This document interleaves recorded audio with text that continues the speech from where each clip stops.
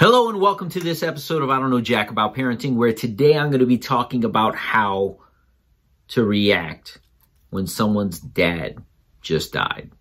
So the big question is this: how are parents like us, who don't have a manual, who are doing the best we can, who feel as though we aren't enough, how are we going to raise healthy, happy children who we are proud of and still keep our sanity in that process? That's the question, and this podcast will give you the answers. My name is Ryan Roy, and welcome to I Don't Know Jack About Parenting, a podcast for parents who are being real with themselves.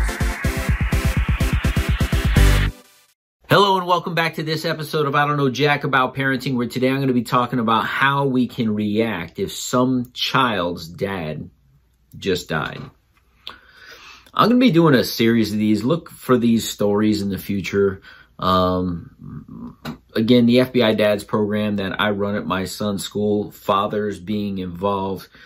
There are so many amazingly positive stories that come about from this program that I get to benefit from, people sharing with other people who tend to share them back with me.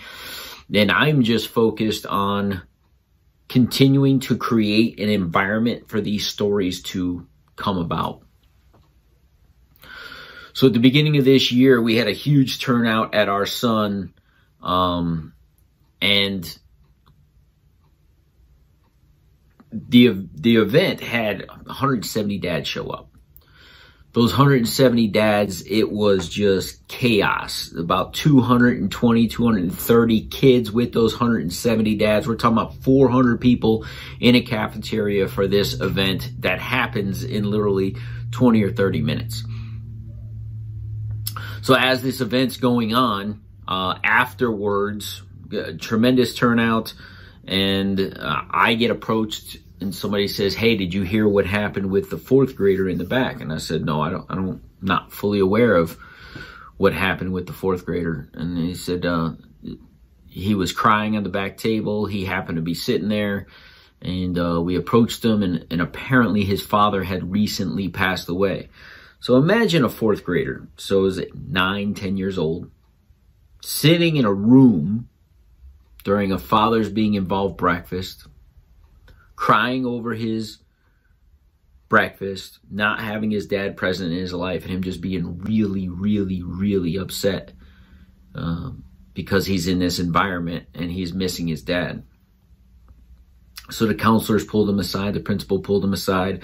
They got him whatever help he needed, and people kept saying, "Hey, what are you going to do about that?" And I said, I don't really know, but we have people who are in place, administration, counselors, other parents, who probably have a better foothold on that than I do. I just invite people and I show up and do a presentation. Like, I feel as though I'm doing my part and other parts will be put into place. Fast forward a month later, and we're having this same breakfast. It's about 3 minutes before I go on stage. The place is chaotic again, about 150 dads. Again, you know, close to 200 kids, 350 people at this event. And somebody runs up to me right before I'm about to get on stage, and they said, "Hey, there's a fourth grader who recently lost his dad, and he's at the back table crying." And I scanned the room, and I'm looking for somebody else who could handle this challenge. And I see the kid with his back to me. I'm on the stage and he's all the way in the back table. And without hesitation, I just make a beeline for this child. And I don't know what I'm going to say, and I really don't know what I'm going to do. And I sit down next to him. And I just put my arm around him. And I say, "Hey, young man, I heard about your father." And he's weeping, he's crying. I said, "Hey, I grew up without a dad myself. I kind of understand what you're going through right now. I've been there." So, but I want to share something with you. We're in a room right now of about 150 dads. And any one of these dads would be lucky to have breakfast with you this morning. He said, "But I don't want just any dad." I said to him, "I don't want just any dad to have breakfast with you. As a matter of fact, there's a very special dad that I'm going to ask you to come and have breakfast with. He's so special that he's the dad that has breakfast with my kids, because I'm the guy who talks on the stage this morning. I said, so I only have one question for you, young man. Do you like chocolate covered donuts or glazed donuts? And he catches himself and he chokes up a little. He's just like, I like both. And I chuckle as I say that, because I chuckled in a moment. I said, you don't know how perfect that answer is. Because in my line of work, what I tell people is you shouldn't have to make choices. You should have the option to get everything you want. Don't settle. Go for both. And he said both. So I asked the person who was at the table there, I said, hey, could you reach over and give me one of each donut?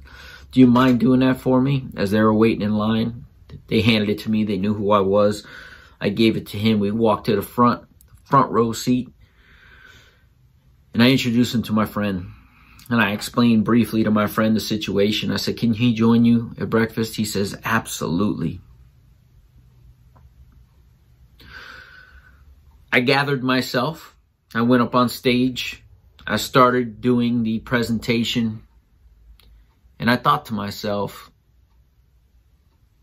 the show must go on. And I look down as I'm doing the presentation and I see this kid who is just in tears with a huge smile on his face. Now, mind you, I have a crowd of people, so I'm not really paying attention singularly to him, but I'm paying attention to what's going on in the room. And we had this little brief intermission, and my friend comes up to me as I walk down to say something to my son, and he says, man, you got me today. He goes, I'm all choked up. This is crazy. I said, good. You're doing a good thing. Thank you for letting him have breakfast with you. After the event, as everything calmed down and people dispersed and I'm going about my life, I look at my phone as I'm walking out of the school, and there's a text from my friend. And he says, I want to first thank you for introducing, and he said the young man's name, for introducing this young man to our family.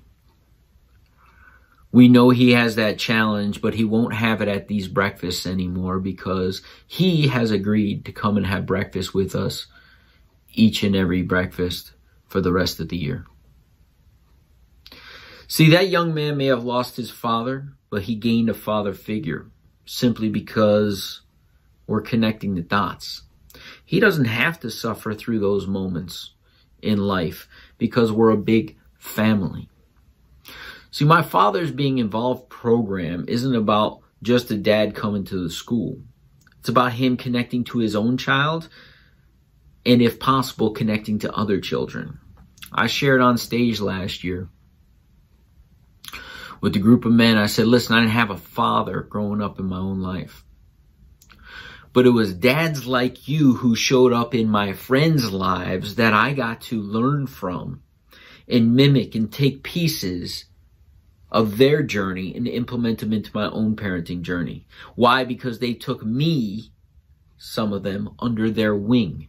And they taught me and showed me what it was to be a good man and a good father to their kids.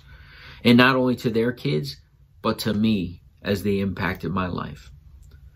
So the program, although it seems simple, come and have a donut and some breakfast with your kid, has a ripple effect beyond anything I could ever imagine. I don't know jack about parenting, but I've also said this. I don't know how my single mother raised all of us. This job is difficult enough with two very involved, loving parents, that being myself and my wife, and we struggle on the daily.